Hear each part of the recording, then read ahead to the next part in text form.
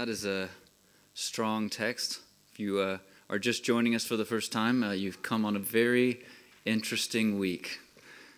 So we're talking about, or what's Peter's focus here in chapter 2 is quite a distinction from what he's been looking at in chapter 1 that we spent the last few weeks on. And his focus in this chapter and our focus today and next week, we're going to do chapter 2 over 2 weeks, which he kind of keeps this whole exciting way of talking going all through this chapter, is going to be false teachers. Those who teach false truth by the way of how they're living out their lives. He talks about their conduct. So it's not just what they were saying, but it was how they lived that made them false teachers. And we also want to look at what they were teaching, some things that we can be on guard for when it comes to false teachers, and keeping also in mind those who follow these teachings, keeping them in close in our minds. Before we go any further, let me just take a moment to pray. Lord, we thank you so much for this text. It is your word. It is true. It is your inerrant word.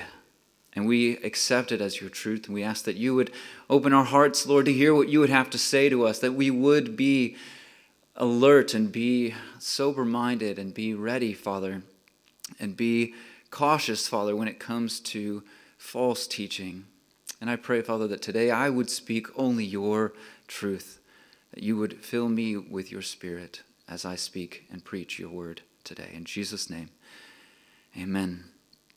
So in preparation for this very exciting message that I was looking forward to, it was one that I was not dreading, but certainly one that I knew would be a powerful one, or one that we need to really take time with. And I was looking at some different things about this. I found a really cool illustration that I think just helps us to put this into our minds, make it real to us.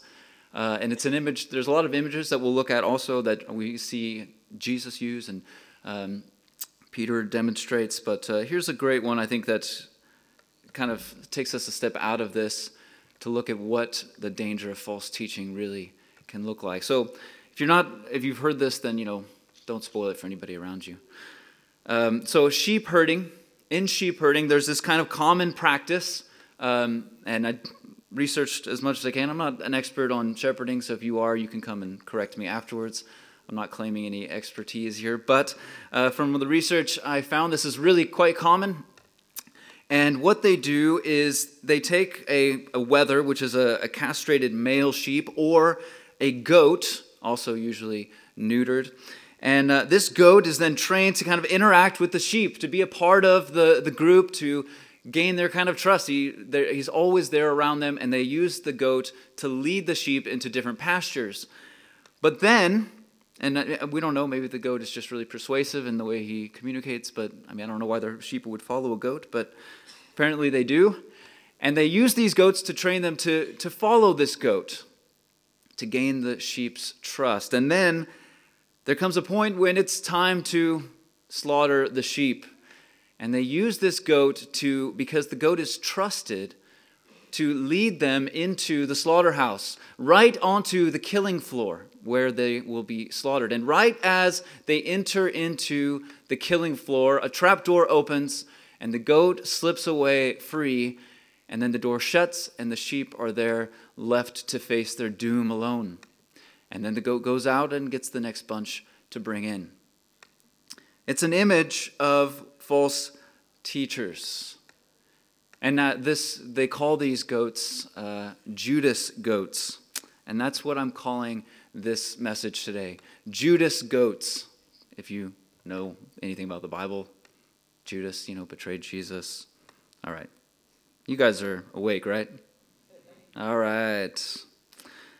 So, Judas Goats, keeping in mind this idea of betrayal, earning their trust, being among them, being one of them, and then leading them to destruction, leading them to slaughter. And my hope today, and over this week and next week, I really want you guys to take this to heart. I really want this to be something that you connect with, that you are sharpened, that we're sharpened by this passage. We really heed the words that Peter is warning us about and the warnings he's given us.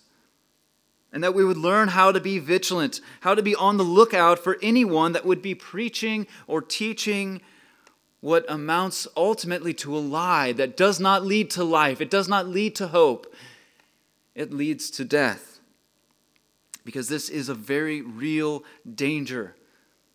It's something that's not, it was as prevalent then as it is today. It's not something that's gone away or diminished. In fact, I would say quite the opposite. There are people teaching false truths today. And it's a very real danger. One that brings swift destruction is the way he words it. On those that are knowingly teaching this false truth, but unfortunately not them alone. Also those who they deceive, those who they lead to that slaughter, like the sheep being led by a Judas goat. In verse 2 it says, many will follow their depraved conduct and will bring the way of truth into disrepute. Many will follow. They're bringing division.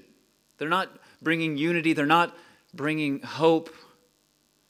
They're making us question the truth. And they are questioning the truth of God's word because they do not trust in the Lord. They don't belong to him. They're not one of his. And they lead others down this same path, many down this same path. Jesus warns of the same thing, as we'll look at later. So we're going to go through 5 points today, for those of you who are big note takers. If we're going to go through 5 points to better understand and identify false teachers and the dangers that they present. And I want to be clear, I'm not going to use any names of any specific preachers. If that's what you were like, oh, who's he going to mention? Who's he going to say? And like already angry at me even before I said anything. If you have somebody in mind, that might be God telling you something. I'm not saying anything, but I'm not going to mention names. But I do hope that God challenges us maybe to reevaluate all of the people that we are going to for truth, all the people who are inputting into our lives, and that we would be more cautious. So, number 1, first point, false teaching is within the church. Verse 1. So, but there were also false prophets among the people. And there he's talking about the Old Testament prophets, that there were prophets like Isaiah. There were prophets like all of the prophets of the books of the prophets that we read. But during those times, there were also false prophets that were spewing out lies and misguiding the people. And usually they would end up being stoned. So it wasn't a very long career to be a false prophet in the Old Testament. But there were false prophets among the people then, just as there will be false teachers among you. So here he's kind of talking about future tense, but he's talking about it was already in play. So this is only 30 years or so after Jesus ascended into heaven. Already they're dealing with false teachers, but he gives us this kind of, it's not ending. This is the beginning. They're going to be false teachers among you. They will secretly introduce destructive heresies, even denying the sovereign Lord who bought them, bringing swift destruction on themselves. And as we also saw, not only on themselves, but on those who follow them. Now, we have talked in chapter 1 a lot about the world and how it's always, pulling us in the opposite direction. We're always kind of being pulled away from the ways of God. As we go through our day, as we live our lives here on the earth, we're being pulled away from that truth. And we must, as he said in chapter 1, we must make every effort, right, to fight against that pull and to press in towards the Lord. But that is not the only danger. And this is the real warning of chapter 2 here, that there are those among us. There are those among us teaching false truth. And we can even be pulled away from within the walls of God's own house, pulled away from God's truth, pulled away from what he wants to teach us and train us and mold us from within. We can be pulled away from that, even from within the walls of God's house. And this should, again, not be taken lightly, because they will secretly introduce destructive heresies. Not, agree to disagree. it says destructive heresies. They bring destruction with them, swift destruction on themselves and those who follow them. Jesus also gives us a similar warning on false teachers in Matthew 7, actually most of Matthew 7, but I'll look at verse 15, which is probably one of the most famous images when it comes to false teachers. Watch out for false prophets. They come to you in sheep's clothing, but inwardly they are ferocious wolves. So they look like us on the outside, but there's something different on the inside. They talk like us. They act the way we feel they should act. They've got all the right moves. The woolly fur of a sheep. I don't know. Just keeping that image in your head. But they're not motivated by the love of Christ because the love of Christ is not in them. They don't have the Holy Spirit. They're not being changed from within. So they don't have that changed heart, that inner push away from sin, that desire to do the acts or follow the ways of God. They don't have that deep down inside. They are wolves. They are out for their own profit and their own gain. And this can happen even in the walls of God's house. I heard of a man not that long ago, and he was actually a deacon within his church for many years. And he was a bit self-deceived, and God was gracious with him. And he came to a point one day in the middle of a service when he realized he doesn't know Christ at all. He hadn't been saved. He had been doing it all for himself. He had been just going through the motions. He liked to be important in the church. He liked the way his role or the way people looked at him because of his role in the church. But he had no connection to Christ. And he told of how his moment of realization, he had to go down to the front after a service and be prayed for from the pastor to accept Christ, to repent for his sin. What a humbling experience that would be. When you're the deacon in a church, everybody knows you're the deacon. And yet God was gracious to him to bring him to that truth before it was too late. He was self-deceived, and God showed him that grace. The point is that a position that somebody holds in a church, the authority that they have over other people, the crowds of people that come to see them, this is not what constitutes them as being one of God's own. This is not what constitutes them as speakers of truth. Those are just titles given by men to men. They're not necessarily speakers of truth. Now, I'm not saying that obviously there are good preachers. I hope you guys are here today, so. But those roles in themselves are not enough. So we have to be careful. We have to be cautious. There are church leaders throughout the world, not just in churches. Now we have a lot of big movements, new organizations all the time. I mean, insane amount of new organizations coming up all the time. And they might be good organizations, but that doesn't mean that every single person in it should be immediately trusted because of their position. We need to be cautious. We need to be looking out for false teachers. They could be leaders, deacons, even pastors. I want us to be more aware and on the lookout for these dangerous people because of what's at stake. So next, let's look a little bit closer at what's false. What is false here? What are we talking about? Again, I'm going to be somewhat specific. I'm going to be a bit broad today. I might go a little bit more specific next week. But I'm not going to mention names. Again, if you have somebody in your heart, maybe you should pray about if that's God telling you something. I don't know. But let's look a little bit closer at this. Number 2, our second point. It's not always the doctrine they teach, but the way they use it. It's not always the doctrine they teach. It's the way that they use it, the motivation behind it.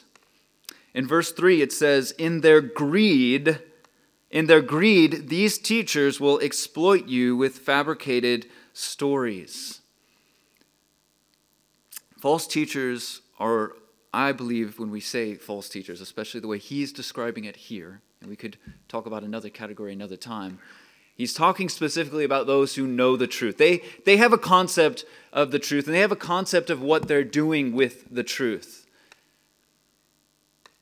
They're usually ones who know it and either twist it. They twist the truth of God's word, God's promises, the truth of what we see in God's word. They twist it to their own profit, right? Out of greed or whatever it might be. Or they deny it. They deny certain parts of the truth. They only accept little bits here and there and deny other parts because, oh, well, that doesn't apply, or, oh, they have some reason for why that's not true. Because to emphasize it would not fit in with their truth. It would not fit in with the lie that they've propagated. So they will deny certain parts of the truth of God's word.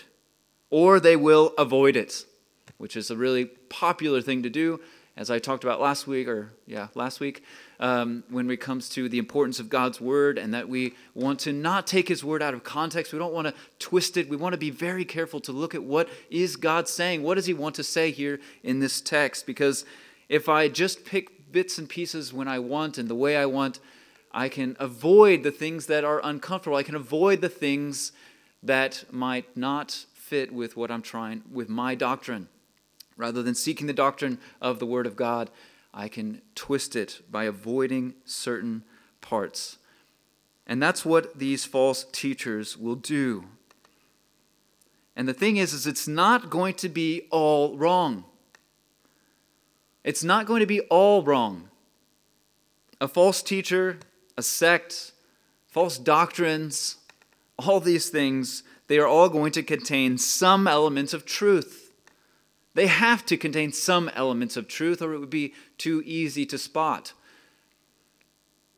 Some more than others, and it can get a bit hazy when it gets down to, well, exactly what is wrong here? What is the false aspect of what they're saying? And we have to really be on alert.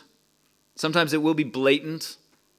If somebody's denying Christ, denying the work of the cross, I would say we could go through all of the Apostles' Creed, and anything that they directly deny as true, then we can say, well, okay, well, you're fitting more into with false teaching, and I'm going to be a little bit more cautious about anything else you have to say. Sometimes it's very obvious, but not always.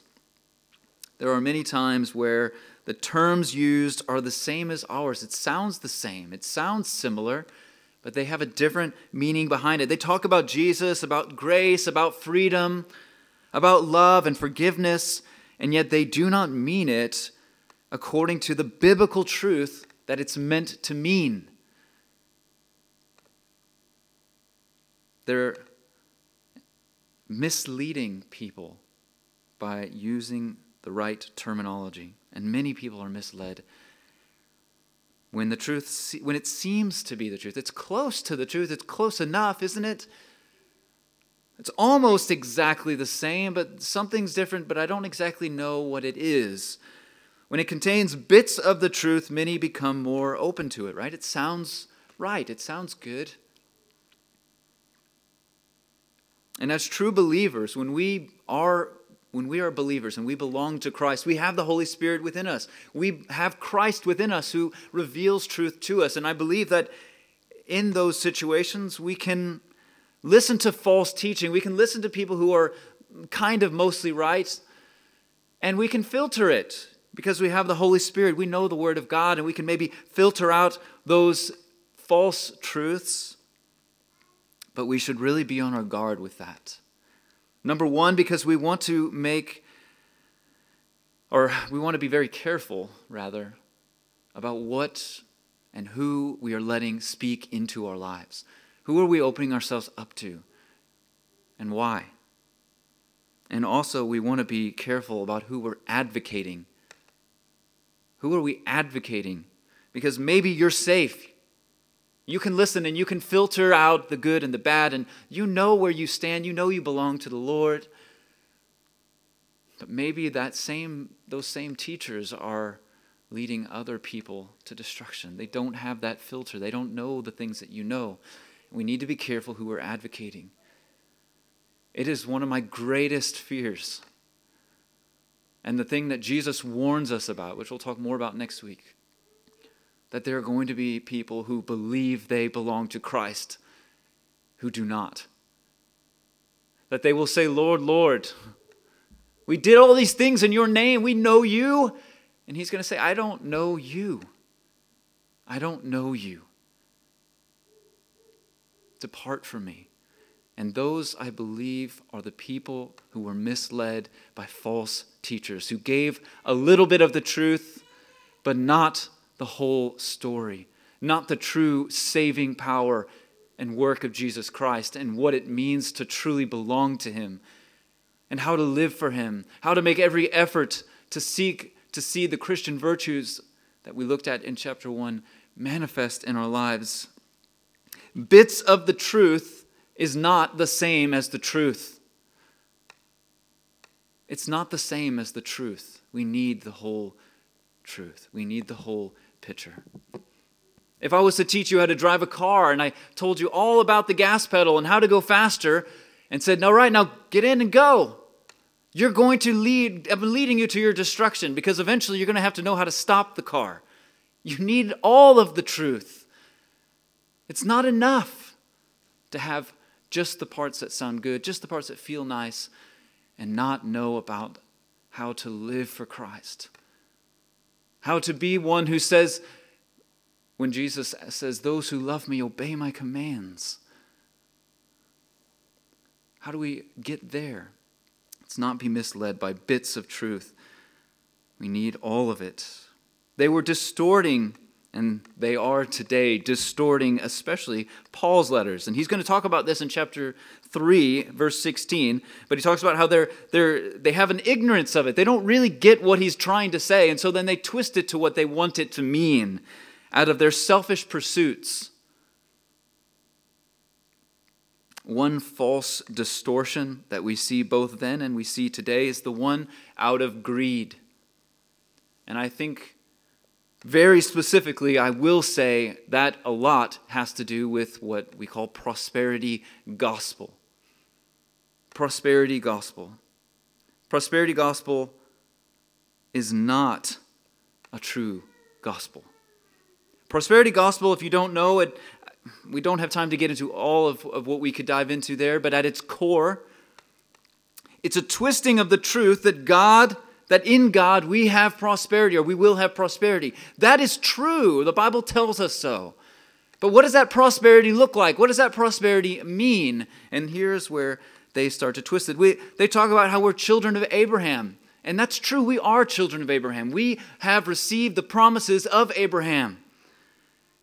And that we can do all things through Christ. And we are blessed when we are putting our trust in the Lord. Those are true. But where the twisting comes in is when a teacher says to you, you need to give more to God. You need to give more to God, aka my church, in order to receive God's blessings. As if God was some peddler of promises. It's not how God works. And prosperity isn't always financial gain. God does sometimes bless people with financial success. I'm not saying that's not true. But there's no promise that if you do this, he will give you these things. We can look at many examples. Jesus, when the rich man comes, he says, give everything. What do I need to do to be saved? Jesus says, do you obey the commands? Yeah. Okay, well, give everything you have away. Follow me. And he went away sad. He wanted his money more than he wanted to follow Christ. And God will never promise us financial gain because we've given enough or done enough or earned it enough. That's not how it works. And if we really understand who God is and we really understand the grace of God, who cares about money in the end? I know where I'm going. I know that I'm promised to spend eternity with him. There I'm promised a mansion, and I would rather have that one than one here on earth. God is not a God of a quick pro quo, favor for favor God does not deal that way. It's a false teaching, a twisting of God's good and precious promises for a profit and a greed of a teacher. Our faith and our trust in God is not based on the amount of money we can give. It's good to give, it's good to trust in the Lord, but it's not a guarantee of financial gain. I don't give to my church because I know if I do, God will bless me. I give because He has already blessed me. He's already given me more than I could ever need through the grace and love I have in Christ. And everything I have is from Him. What else can I do but give back? That's why we give. So be careful of those teachers who profit off of those from whom they teach. Not that we shouldn't pay pastors, right? Everybody said, amen. Pay the pastors. Pay them good. No, I'm kidding. But in all seriousness, be cautious about that. It can sound good. It can sound rewarding. Man, it's a bit of the truth, but it's not the whole truth. And it misses the important parts. Another distortion of the teachers, especially of Paul's writing, and that Peter's warning us about. I think specifically in this text, we see this as one of the key things that he was addressing or trying to warn us about, is on sexual immorality. Paul talked about grace and freedom, and they twisted it into do whatever you want. Live how you want. You're free. You're free to live how you want. And they rejected a life that is in submission to Jesus Christ. And that's where I want to live. I don't do it perfectly, but I want to aim to live a life that is in submission to Him. I want to follow Him through anything and everything to the end. I don't want to do what I want. But this is what they were teaching. Verse 10 says, this is especially true, and he's just went through all of these things about destruction, right? So he's talking about that they're headed to destruction. This is especially true of those who follow the corrupt desire of the flesh and despise authority. So there you have just this all kind of perfect bubble of what it is to just do what you want. To reject authority, reject people saying what you should do, or reject the authority of Christ, right? They rejected the one who paid for them or who bought them, it says at the beginning, which is referring to Jesus Christ's sacrifice, that He paid the price for salvation, and they reject that truth.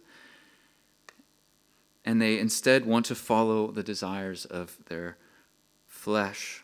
And in verse 18, we'll look at it next week, but Peter is going to go on to say how their words are empty because they don't contain any real truth or substance, but they're also boastful. They talk like they know what they're talking about. They talk with confidence. They talk sure of themselves. And their words are enticing. When we listen, their words are enticing. They have an appeal. Why? Because they're appealing and they're directed toward the lustful desires of our flesh, which is a part of all of us. We all live in this flesh. We all have these desires that we are constantly battling. We're at war with those desires, and they are a powerful force in our life. So when a teacher we trust says, hey, you're free. Do what you want. It's okay. You don't need to fight your desires anymore. God gave you those desires. It's a good thing to give in to them. And it's certainly not sin. Of course, people want to jump on board. It sounds enticing. It sounds free. It sounds like freedom. Paul talked about freedom. That sounds like freedom. It must be freedom. But the reality is, it has nothing to do with freedom. In verse 19 of chapter 2, again, we'll look at next week, but they promise, and he's talking about this exact thing, they promise them freedom, while they themselves are slaves of depravity. For people are slaves of whatever has mastered them. What has mastered you? What has power in your life? What has authority over you? Is it Christ? Is it His promises? Is that what you long for? Is that what you seek? These false teachers were living a life that they called freedom.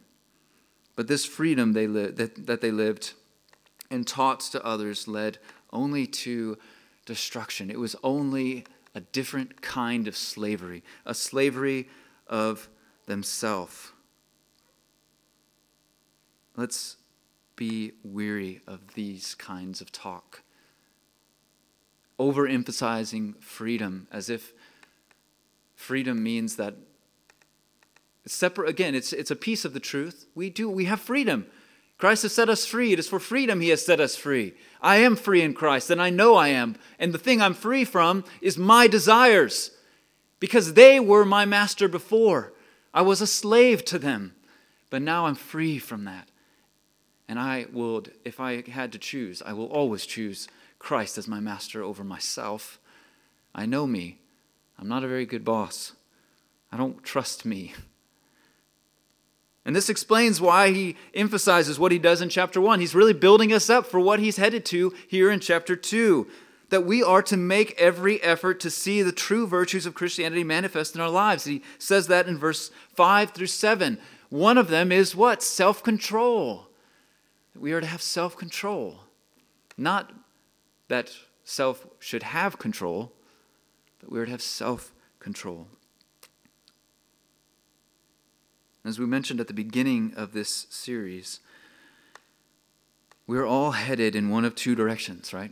We either have life within us because we belong to Christ and we're connected to the source, or not. And we follow self. We're like a tree that is filled with life, connected to the stream and growing, or we are dying from within and rotting, no matter how we look on the outside. Or as Sam used the analogy, we are in the ocean fighting to make our way towards Christ, fighting to get to Christ on shore, making every effort to move toward Him, while always being pulled by the undertow. And if we aren't fighting for Christ, then we are being carried out into sea. The third point I want to look at today is test to see if anything is from the Lord. Test it. We have all these teachings, all these ideas, all of these doctrines being kind of pumped at us, and now it's, I go through my Instagram and it's like, all of these ministries, and a lot of them are good, some of them, not so much. We have to be cautious, and we have a simple answer: test it. Right? John, in 1 John 4, right, verse 1, he says that do not believe every spirit, but test the spirits to see whether they are from God. For many false prophets have gone out into the world. These spirits of false truth are going out, and they're using people to speak to us. So test it. Is it from God or not? Test their words. Test their truths, test their doctrines. Check for yourself. And how do you do this? Well, John goes on, and I would simplify it to this simple point. Where's Jesus at when they talk? Where's Christ at? Is He at the center point? Did they talk about Jesus coming, being born of a virgin, being raised from the dead, dying on the cross for their sins? Do they talk about Jesus as a center point of salvation, as the rock of our salvation, or is He just some side note in what they talk about? And another thing I would point out here as a thing to be cautious about, are they talking about a Jesus or are they talking about the Jesus? Because today I think there's a big difference. People talk about, I follow Jesus, and I'm like, well, okay, do you know who He is? Because the way you're living your life, it seems like you don't. Because He talked really strongly against some of the things you're doing. I think you know a Jesus, one that you've put into your mind as Jesus, but it's not the Jesus. Saying Jesus doesn't mean it's Jesus. We have a documented look at who He was in the Bible. And if you get way off from that, you're not worshiping Jesus anymore. You're worshiping some fluffy guru Jesus. It's not the real Christ. And Jesus Himself warns of false teachers.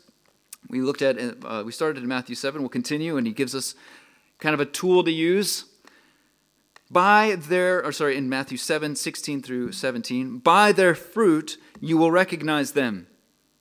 Do people pick grapes from thorn bushes or figs from thistles? Likewise, every good tree bears good fruit, but a bad tree bears bad fruit.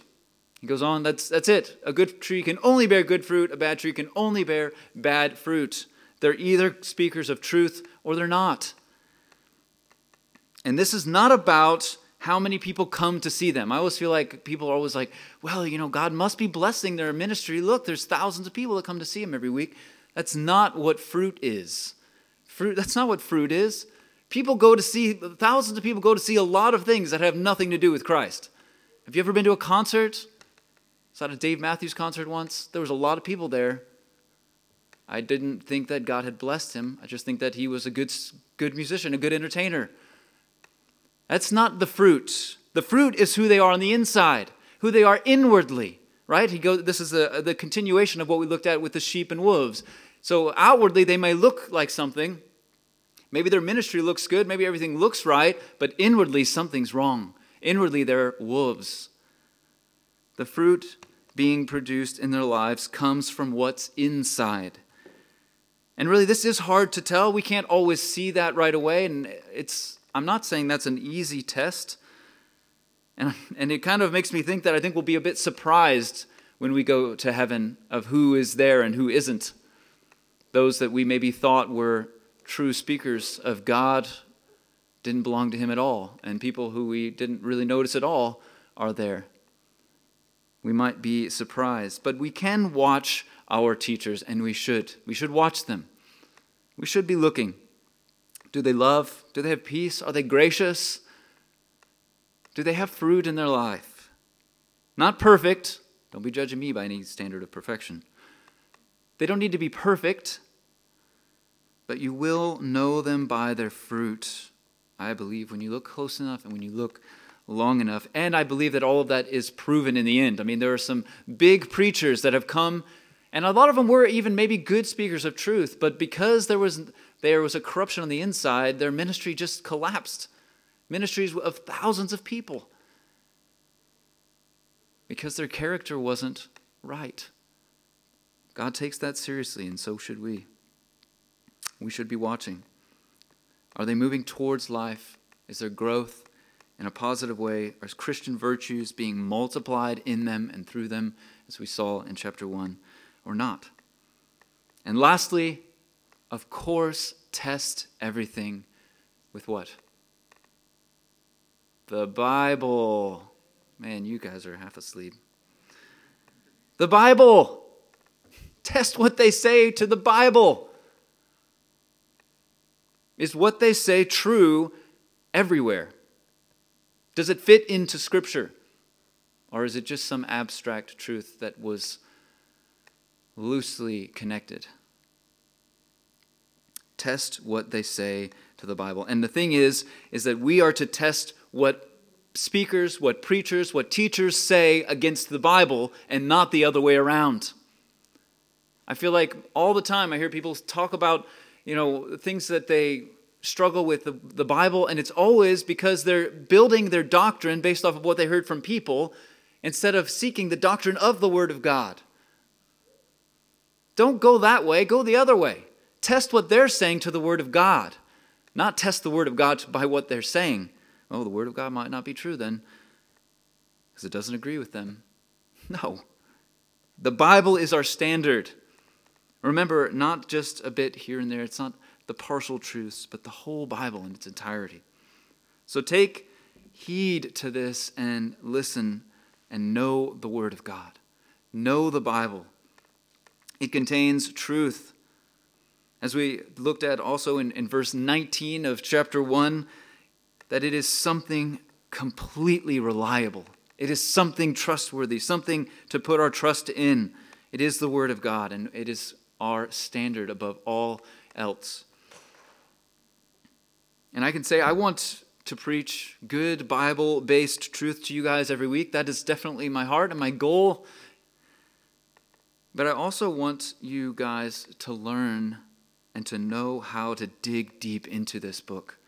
That's why I like how we go through the Bible, so that you're not just, getting ideas of this or that truth, but you're getting the whole picture, building the whole truth, and hopefully learning how to dig into it yourself, to dig into this living well of truth.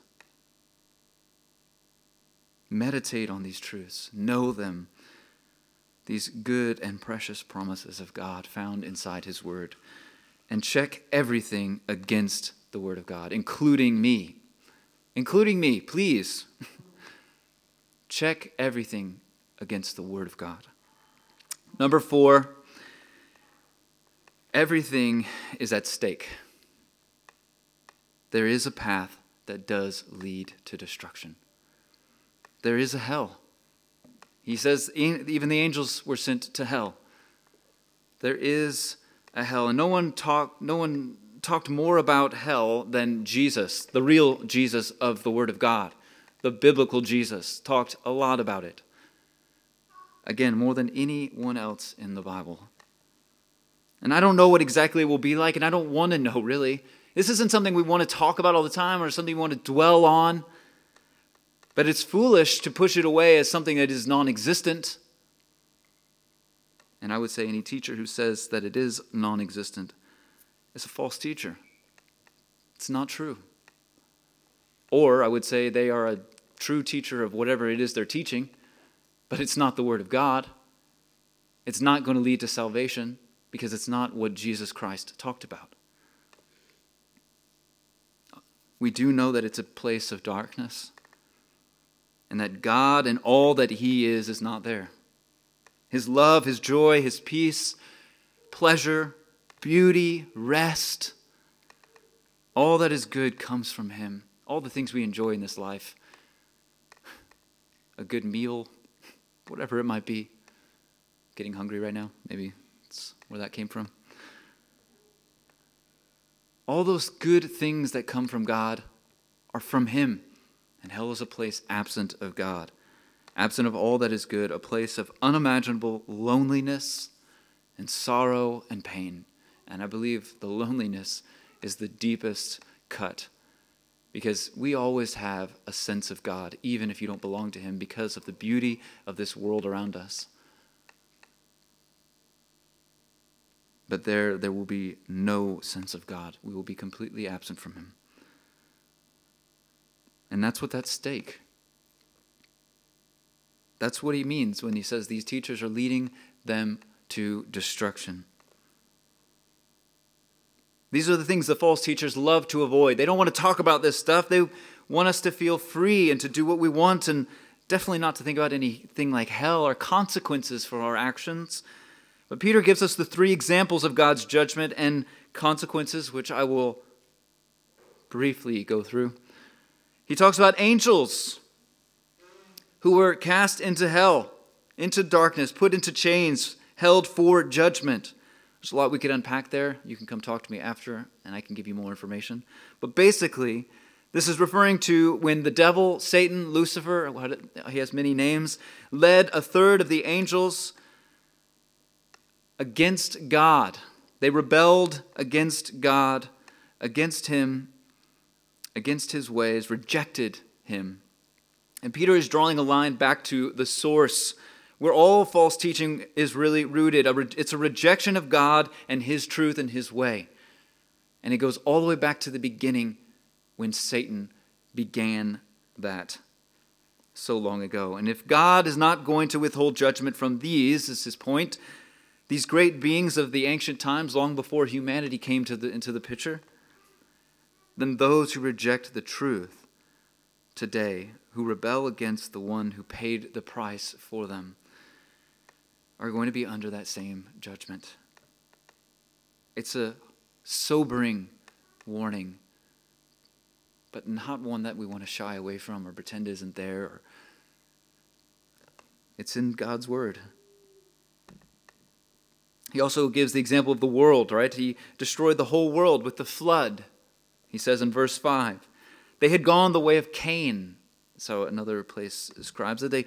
Who selfishly killed his brother. It's again rooting it back to the source. It's all the same sin. Sin has been sin from the start. And God cannot abide sin. This is why he makes a way.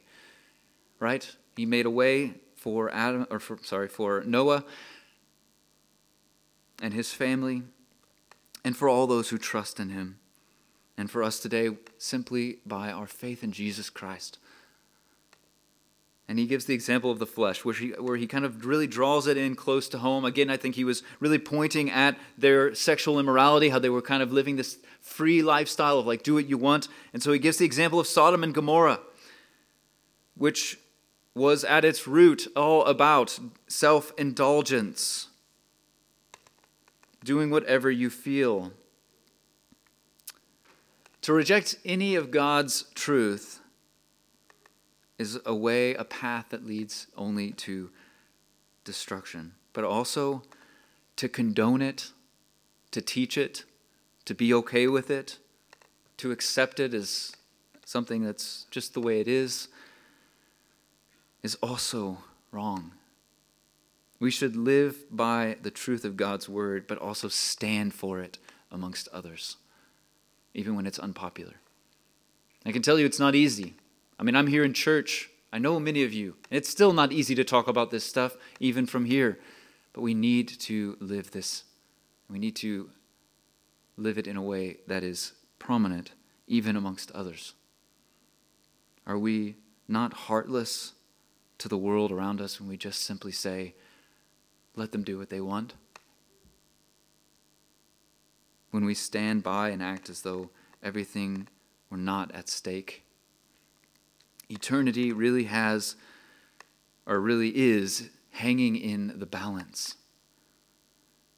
Be one who speaks the truth of Christ's love and the grace that you have and the joy that you have experienced in following him. Celebrate it. That it is better to be a servant of Christ than a servant of self. And number 5, let's end with the hope we have in Christ. The truth we've received. In verse 7, he says, if he rescued Lot, so we went through all of these things about God's judgment. If he rescued Lot, a righteous man who was distressed by the depraved conduct of the lawless, and then he says in verse 8, he was a righteous man living among them day after day. He was tormented in his righteous soul by the lawless deeds he saw and heard. In verse 9, if this is so, then the Lord knows how to rescue the godly from trials. Now, Lot gives me a lot of hope. I don't know if you know the story of Lot. We don't have time to get into it, but he was not exactly the model citizen or the model image of a righteous man. In fact, if you were to ask me, was he a righteous man at all, I would have had a hard time answering. He did some kind of crazy things. I mean, first of all, he moved to Sodom and Gomorrah. You gotta have to be, a little bit on the edge. If you decide that's a good place to settle in. Now we know his wife, she didn't want to let go of Sodom and Gomorrah. As it was being destroyed, she had to turn around. It had become too much a part of who she was. She didn't belong to the Lord. She didn't put her trust in him. She had her trust in her life there, whatever that looked like. But it says that he was a righteous man. Amidst all of Lot's faults, which we can all relate to, at least I can. I've got some faults. He hated sin. He hated sin, and he hated seeing it destroy those around him.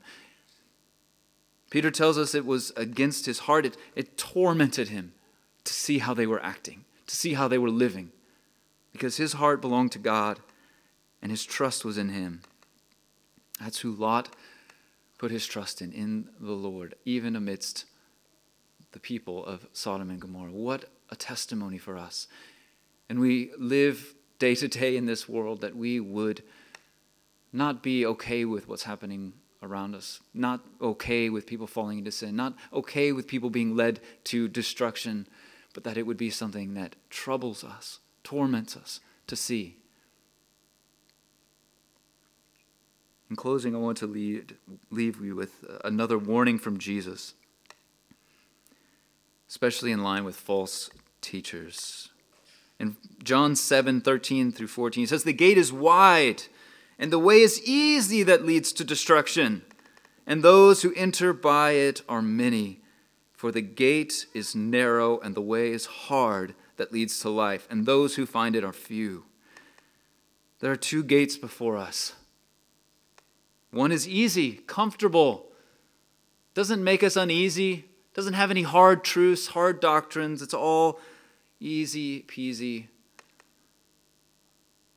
It's attractive to the desires of our flesh. And the other is small and narrow, hard, a difficult path to tread. But one leads to destruction and the other leads to eternal life and joy with Christ.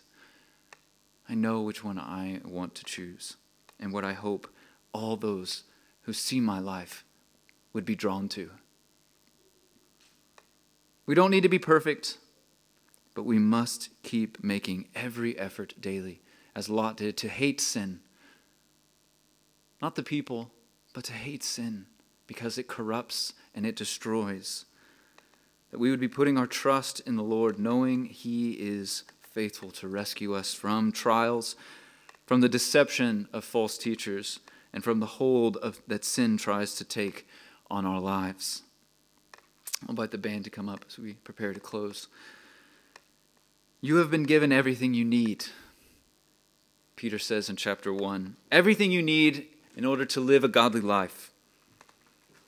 So I encourage you, for your sake, and for those who are watching you, around you, keep your eyes fixed on Him, on Christ, seeking Him daily as you live for Him, making every effort, spending time with Him in prayer, and seeking to know Him more in His Word, that you would not be deceived. Let's pray. Lord, we thank you for your word today to us. It's a hard one, Lord. It's a hard truth. But we see it again and again in your word, something that I find worthy of taking note. If you see it worth mentioning more than once, we should pay attention to it. Let us be alert, vigilant, and watchful of false teachers among us, around us, and that we would not be deceived, and that we would live for you, we would know you well by your word, and that we would live for you out loud amongst the people in our lives, that they would see your truth shine through us. In Jesus Christ's holy name we pray. Amen. All right, I invite you guys to stand now as we close with a final song together.